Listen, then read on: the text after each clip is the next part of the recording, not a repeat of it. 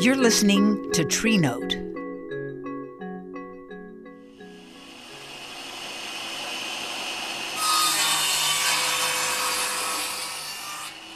I think of sawdust as a byproduct of woodworking, kind of a nuisance that I have to sweep up and dispose of after a session in the woodshop.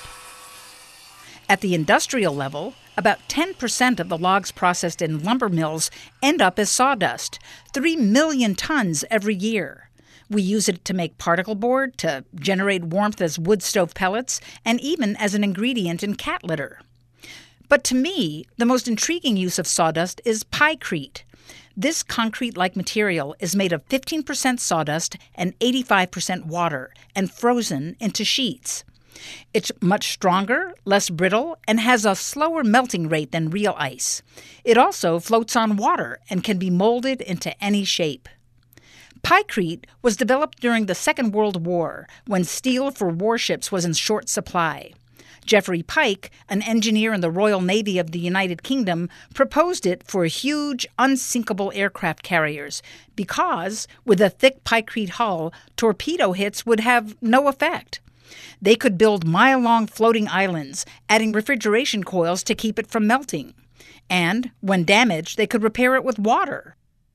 Well, this didn't happen, but they did build one small test ship before the war ended. Piecrete remains an unexploited curiosity. Occasionally, architects submit piecrete designs for gigantic offshore construction projects. But the material has proven unreliable, as it tends to sag under its own weight at temperatures above 5 degrees. So, although the world has plenty of sawdust, using it in these novel ways continues to elude us.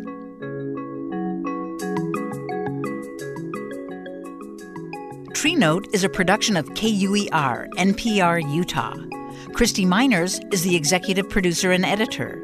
David Childs does audio production and engineering. I'm Nalini Nadkarni, and this is Tree Note.